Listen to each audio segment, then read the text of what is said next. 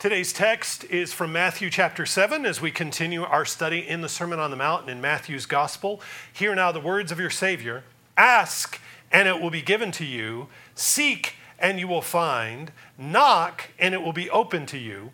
For everyone who asks receives, he who seeks finds, and to him who knocks it will be opened.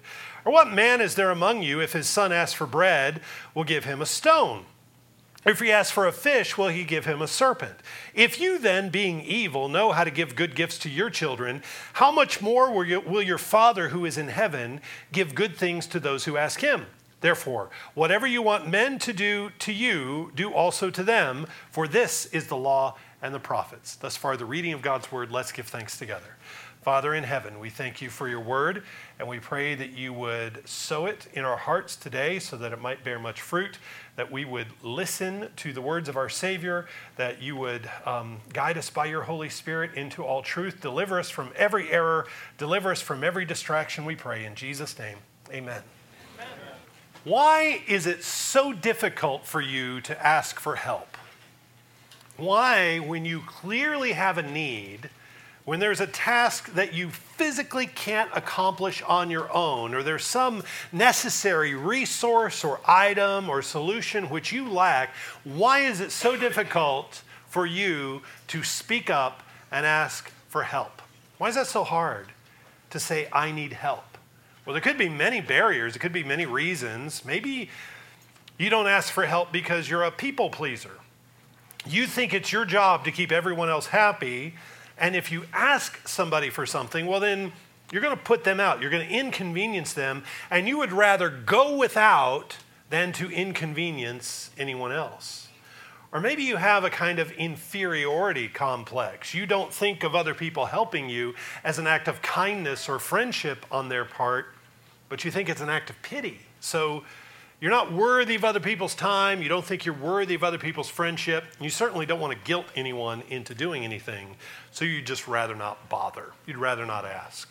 Or you don't ask for help because you value your independency and your self-sufficiency. You think everyone ought to be as independent as you are. And it really frustrates you when people ask you for things. You may have even been taken advantage of by people at various times. There are people who don't have any boundaries over what they ask for, and they just take and take and take. There's always asking for something. You don't want to answer the phone when you see their number because you know they're going to be asking for something. And if you ask for assistance, then maybe people will think that you're kind of a charity case who is incapable of taking care of themselves. And you don't want to be that. You don't want to be indebted to anybody, and so you don't ask for help. Maybe you have a difficulty asking for help because you tried it one time. You mustered the courage to ask for help and it went really badly. You were denied, you were ignored, you were treated like a burden, and it was completely embarrassing. Never going to do that again. I learned my lesson.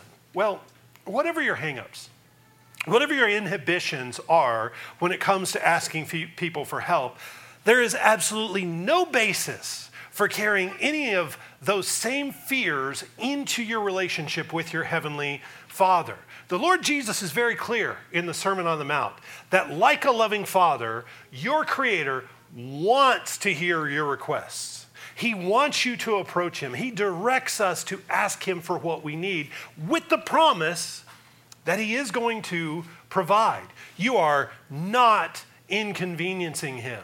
You are not an aggravation. He doesn't look at you like you're a loser if you are praying for what you need. And however independent you think you are, however self-sufficient you think you are, you have nothing if God doesn't give you strength and health, and if He doesn't give you His good providence, unless He causes your work to prosper, unless He guards you against the thief and the devourer. You are completely dependent upon Him.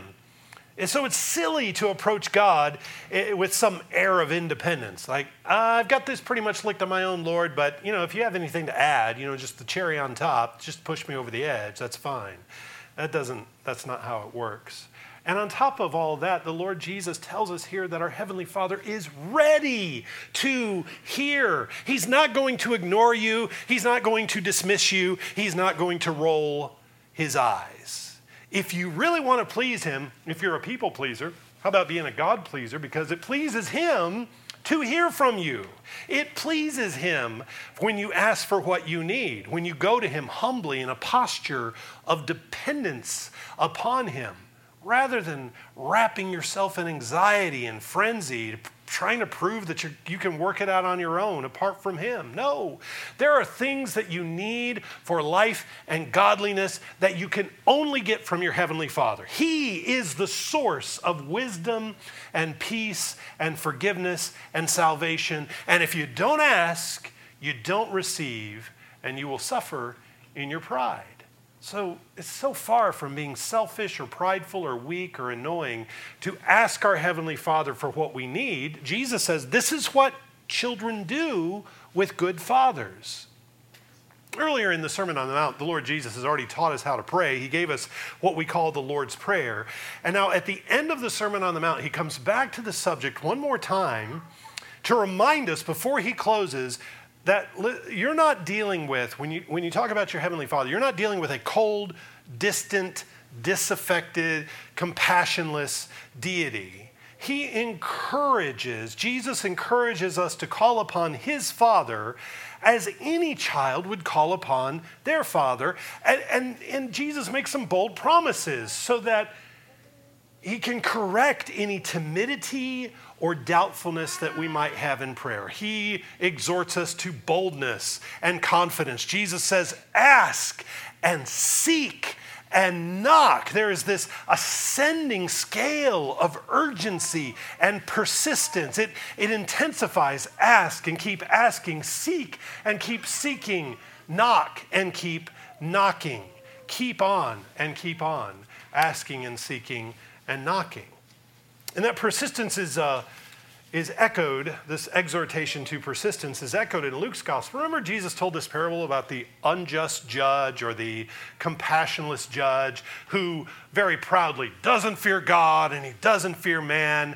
And then there's this oppressed widow who comes to this unjust judge who repeatedly, incessantly petitions the judge for justice. And then the judge eventually gives in to the widow and he avenges her against her adversary. And this is what the judge in the parable says: though I do not fear God, nor regard man, yet because this widow troubles me, I will avenge her, lest by her continual coming she weary me. And what the judge says, you're wearing me out. I'm going to give you what you want just so you'll go away, just so you'll stop bothering me.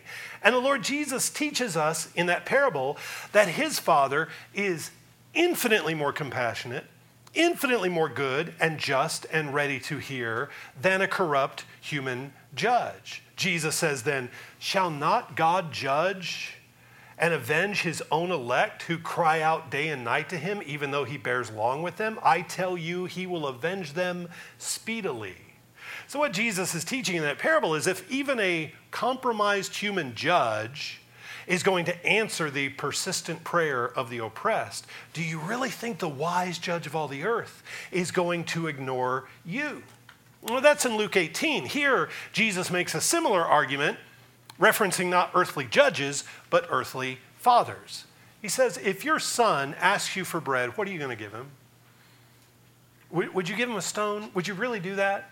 If your son asks you for a fish, would you give him a serpent? Now, I know some of you are thinking, because I know how you think. You think, yeah, that'll get him. There might be some kind of cruel, capricious father who would do such a thing. Maybe there was a negligent father who would ignore his children. When I say you're thinking, it's like as a trick or as a joke or something. Yeah, watch this. But Jesus makes an appeal to his audience and their natural love for their children.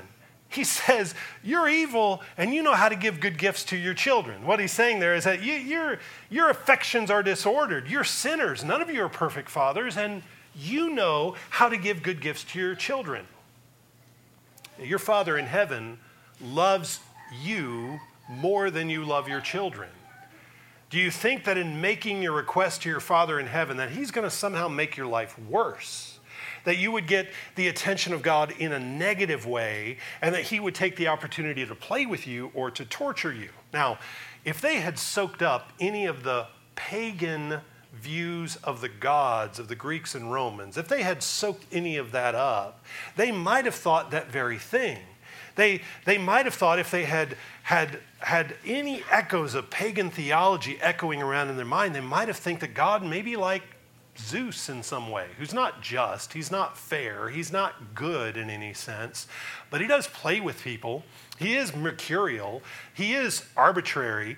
Zeus is in the way that he deals with people. The gods of the pagan world, they all were dangerous and they were powerful forces that you better steer clear of. Don't do anything to provoke them. And if you ask them for bread, they may just give you a stone out of boredom, because that's what they do. If you ask them for a fish, you might get a snake. And that was the mentality of the Greeks and the Romans toward their God and all of their gods. Jesus says, your Father in heaven is so far removed from that. Jesus counters that distorted understanding with this very clear directive. I'm going to read it again from verse 7. Ask, and it will be given to you. Seek, and you will find. Knock, and it will be open to you. For everyone who asks receives. Everyone who seeks finds. To him who knocks, it will be open. What does Jesus mean? Why does he use three different words? Why does he say ask and seek and knock? What is he doing here? Well, when Jesus says ask and it will be given to you, what is very simple. That's the easy one to understand, right? He means communicate your needs and your desires to your Father in heaven. What is on your mind? What is distracting you from worship right now? What are you worried about? What is that nagging thing that as soon as you close your eyes at night, that's the thing that is at the forefront of your mind? What are you fearful of? What do you need? Have you prayed about it? Seriously, I'm asking you, have you prayed about it? Have you spent time asking for the solution to your problem? Have you asked for what you need? Because that's what followers of Jesus do. They pray. They don't flounder in fears about how they're going to solve their own problems in their own strength. They ask, and they know in asking that they are praying to a God who is listening, who is compassionate, who is just, and who is very near to their suffering, and who is near to their grief, and who will answer. That's the easy one. Ask means ask. Ask. It's simple. Ask. And then Jesus says, seek and you will find. Seeking is a matter of focusing our thoughts. Our minds are engaged and we pay attention to what God is doing in us and in the world around us. We, in seeking, inquire about what God's will is in all of this and through all of this. Ask questions. Ask hard questions. That's what seeking is. And look for the answers and be ready to receive the answers when they're given to you. The Psalms are full of this language about seeking because the Psalms are full of hard questions for God. How long, O Lord? Why, O Lord, does this wicked man seem to prosper and we're struggling over here? So the Psalms exhort us to seek. Psalm 27. When you said, seek my face, my heart said to you, your face, Yahweh, I will seek. Psalm 34, the young lions lack and suffer hunger, but those who seek Yahweh shall not lack any good thing. Psalm 105, seek Yahweh and his strength. Seek his presence continually. See, the exhortation over and over is to ask the questions, look for him, and to seek his presence, his wisdom, his nearness, his communion and fellowship. Psalm 119, blessed are those who keep his testimonies, who seek him with their whole heart. He calls for us to persistently and passionately look for him, to consider all the evidences of his love and his mercy and his justice all around us. And he promises us that when we do that, he will be found. Our questions will be answered. In Proverbs 8:17, I love those who love me, and those who seek me diligently will find me. Seeking is being tuned into what God is doing, inquiring and pressing into that. So Jesus says, ask, and then he says, seek, and then he says, knock, and it will be open to you. Here he's talking about taking action. If you're behind a door and I need something from you, I'm going to knock. And if I know you're in there, I'm going to keep knocking. And if I know you're ignoring me, I'm going to knock louder. And I'm going to keep knocking until you get up and open the door and come give me what I need. In the same way, Jesus calls for us to be persistent in prayer. Ask, seek, knock. Asking is verbal. That means there are times we must pray out loud. Use your tongue to articulate your petitions and ask for what you need. Seek with your mind. Calibrate your priorities. Focus your heart on what God is doing and what his will and good pleasure is. Knocking is a physical action, and prayer is never divorced from doing. It's not as if all we have to do is pray and then that sorts everything out and then we never need to do. No, John says in 1 John 3:18, he says, "My little children, let us not love in word or in tongue, but in deed and in truth." So there is a profession of the tongue and the belief of the heart and the mind and the nearness of the spirit to our spirit, but there's also deed. There's also carrying out the duties and the faithfulness that God requires of us. So pray, absolutely pray for your daily bread, and then put on your boots and go to work to earn your bread. Ask, pray to be forgiven your debts, and then go keep short accounts and exercise mercy with people around you. We love the Lord our God with all our heart, with all our soul, with all our strength, and with all of our mind. Not just our mind, not just our heart, not just our soul, but in our strength. So when Jesus says knock, knocking means doing something. Knocking often looks like doing something, being faithful even as we pray. Even as I say all of this, you may have thought before, and you may be thinking right now, look, what is the point of praying? If God is sovereign, he is going to do whatever he is going to do, no matter what I do or say. Why would I even have to nudge him, or even could I in any way? What is the point of prayer? Well, the first answer to that is that in the infinite wisdom and design of God, it pleases him to do things in the world that are requested by his people. This is how he set up the world to run. This is how he has ordained all things to go. He has ordained that he will grant the good, faithful requests of his people, and it delights him to answer their prayers. From a human perspective, it appears that there are things God won't do until his children ask for it. James, in his epistle, James says, "Where do wars and fights come from among you? Do they not come from your desires for pleasure that war in your members? You lust and you do not have. You murder and covenant and cannot obtain. You fight and war, yet you do not have because you do not" what? Ask. James says we'll do just about anything in the world. We've tried coveting, we've tried fighting, we've tried wrestling, we've tried feuding, we've tried killing. We've tried everything, but you haven't asked. How many times do you find yourself thinking, well, I guess we tried everything else. I guess all there's left to do is just pray. Just pray. Just pray? There's so much incorrect thinking and bad theology packed into just those two little words, just pray. As if, that's the last chance. 1 in a million, roll the dice. Pick a card. Scratch the lottery ticket. One last thing.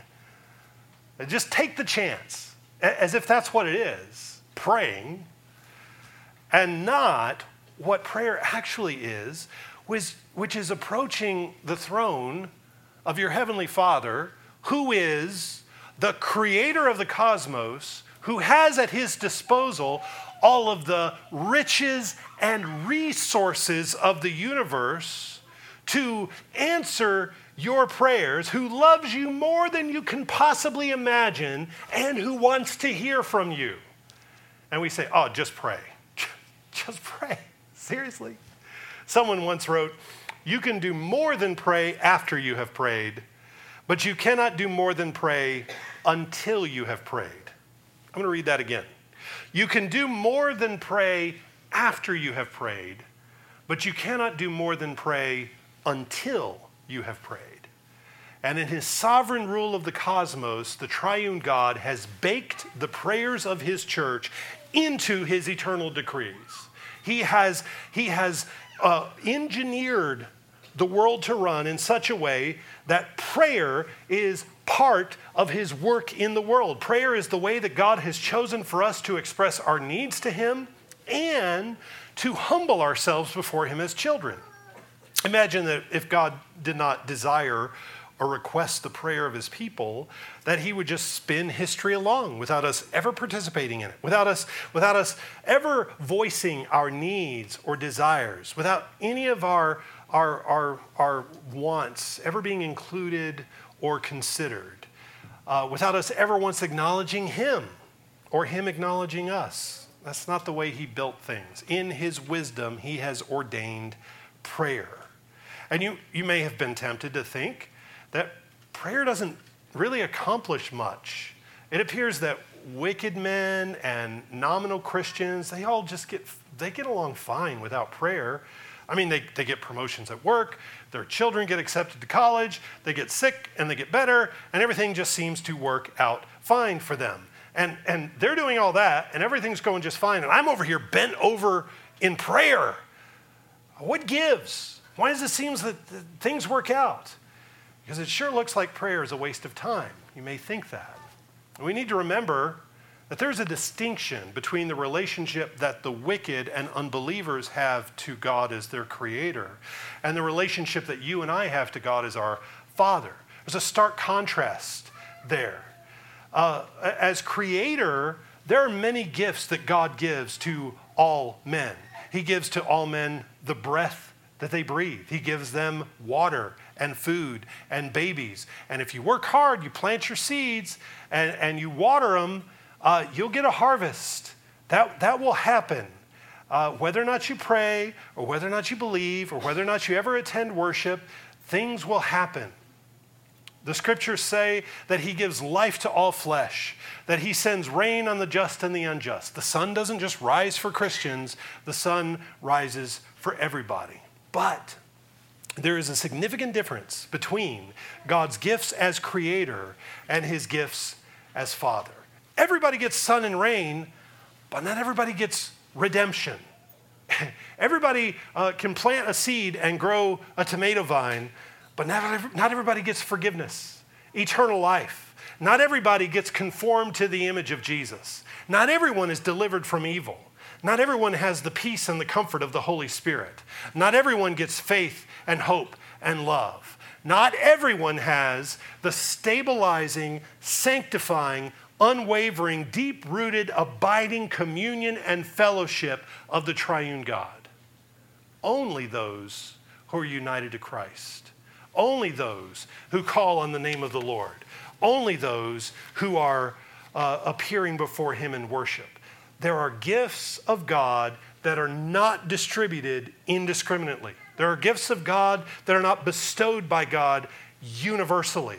But there are those gifts that are reserved for those who call on him, those who petition him, those who ask and seek and knock. And the only way to gain these blessings is to ask for them. Humble yourself as a child and ask. So then, you may be thinking, are you saying that we should only pray for spiritual things and not physical things? Because everybody, gets the gifts of creation, but you're talking about spiritual stuff. Maybe we should just pray for spiritual things. Not at all. Jesus taught us in the Lord's Prayer to pray for our daily bread. Because God is our Father and we worship him as our provider, when we pray as his children, we acknowledge him as the source of our bread. We pray for bread not because we're afraid that he's going to starve us or he's going to leave us out. We pray for bread because we know that it comes from him, and it's proper to remind ourselves and everyone else of our dependence upon him. Remember when Jesus healed 10 lepers? And then he said, go present yourself to the priest and go do the Levitical cleansing. Go follow that order. And they did. And one came back and fell down on his face and worshiped Jesus. What's going on there? What happened? One of the 10 gave thanks to Jesus. And Jesus said to him, "Arise, go your way. Your faith has made you well." 10 were cleansed. 1 came back and worshiped the Son. 10 were healed. 1 fell down on his face and gave thanks to the Savior. 10 went to the temple. 1 came back and was saved. That is the difference. 1 worshiped as a son. The rest received the blessings of God as creator. So in our habits in prayer, we must address and approach God as Father. If our habits in prayer are only as important as our relationship is to God, are you content in having this casual relationship to God as creator, or do you desire to know him as a son knows his father? Well, if so, then you ask, and you seek, and you knock. We may ask then, why does it seem that I don't get the thing that I pray for? Why does it not happen on the schedule that I ask for? There's something I want that I want so badly I can taste it. And I keep asking, and I keep asking, and I keep asking, and it isn't happening. Well, because God is a good father, and he only gives his children good gifts, things that are good for him. And the things that he has for you right now is better than the thing that you're asking for. Even if the thing that you have right now is more complicated and more painful or more troublesome, right now, it's the thing that's conforming you to the image of Christ. It's the thing that he wants for you. It's the thing that is good for you. Just as, your child may ask for his, third handful of Oreos, and instead you say, no, you've got to do 10 push-ups. The push-ups are painful and strenuous, but they're good for you. They're good for you right now. And this is a wise father that we're asking. He gives us what is good for us, and he knows what's not good for us. Jesus said he's not going to give us a stone. He's not going to give us a serpent.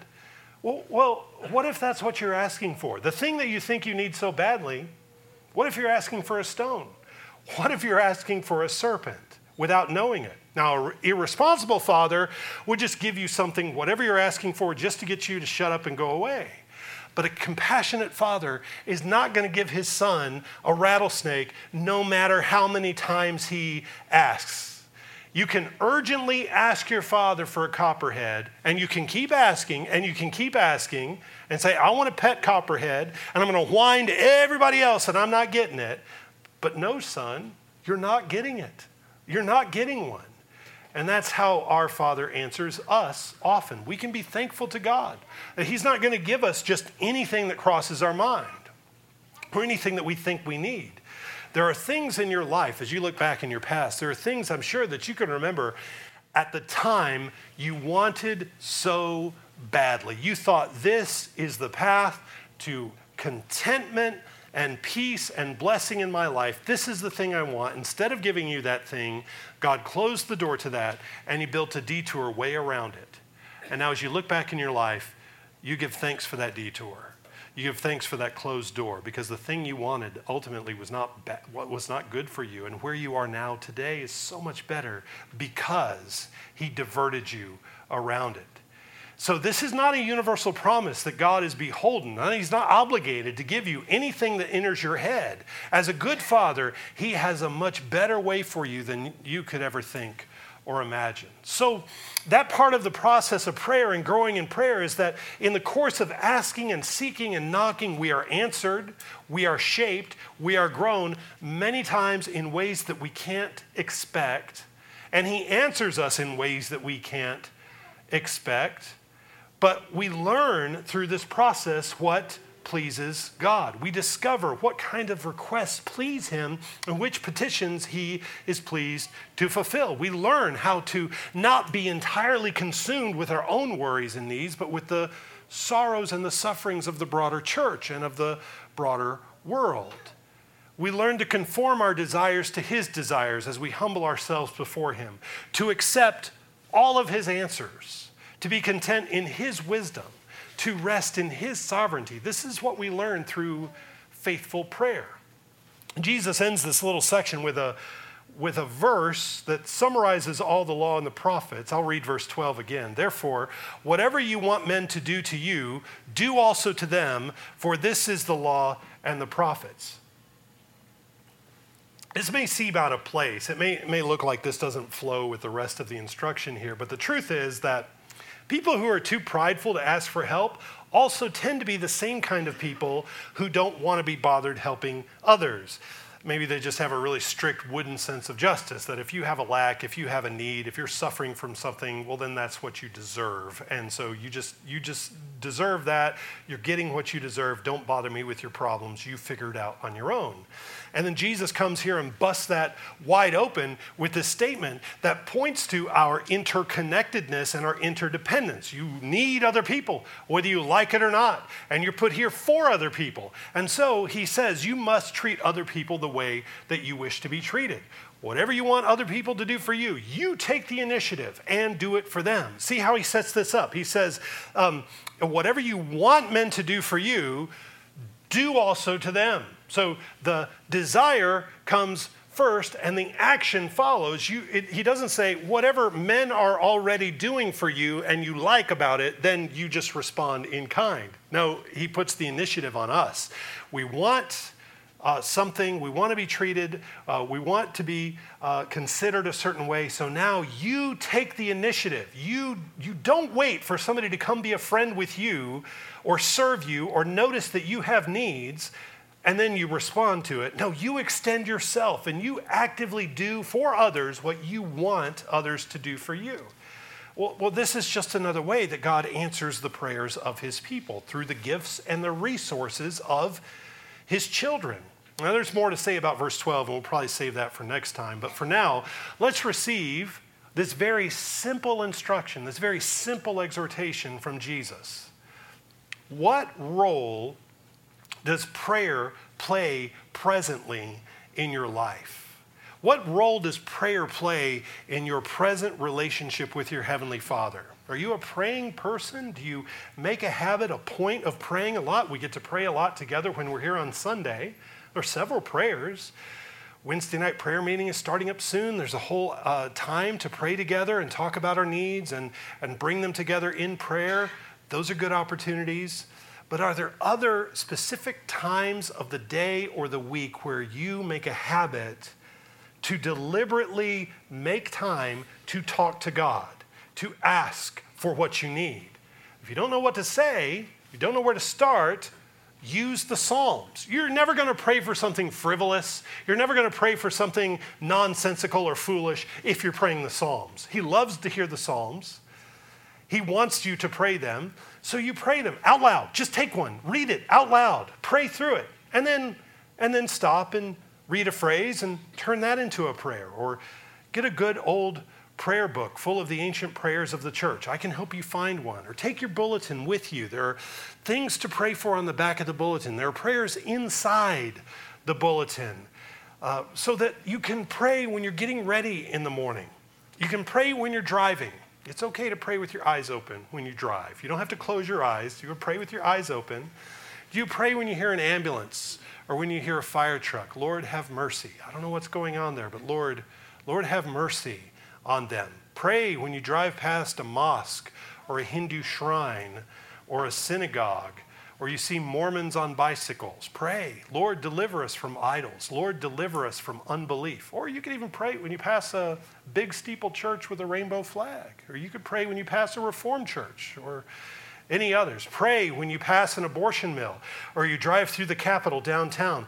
Pray before you eat. Pray before you start any task. Pray before you make any decision. Pray before you take a trip. Every occasion of life is an occasion for prayer. At every point, stop and pray.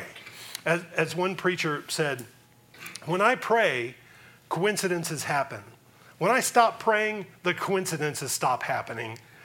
The exhortation here is to treat your God as a heavenly Father, to talk to him constantly, to have a real relationship with him through prayer. Let him know your desires. Ask and seek and knock and see what happens. Expect some surprises. Expect some coincidences. Don't expect, however, that he's too busy for you or he doesn't care. He is your Father. You are his child. He loves you far more than you can fathom. So ask and seek and knock. Let's pray. Almighty God, we pray that you would grant us stability and comfort in the middle of this fleeting and unstable life. Deliver us from pride. Please grant us humility. Give us a perfect trust in you by the power of your Holy Spirit. In the name of your Son, Jesus, we pray. Amen.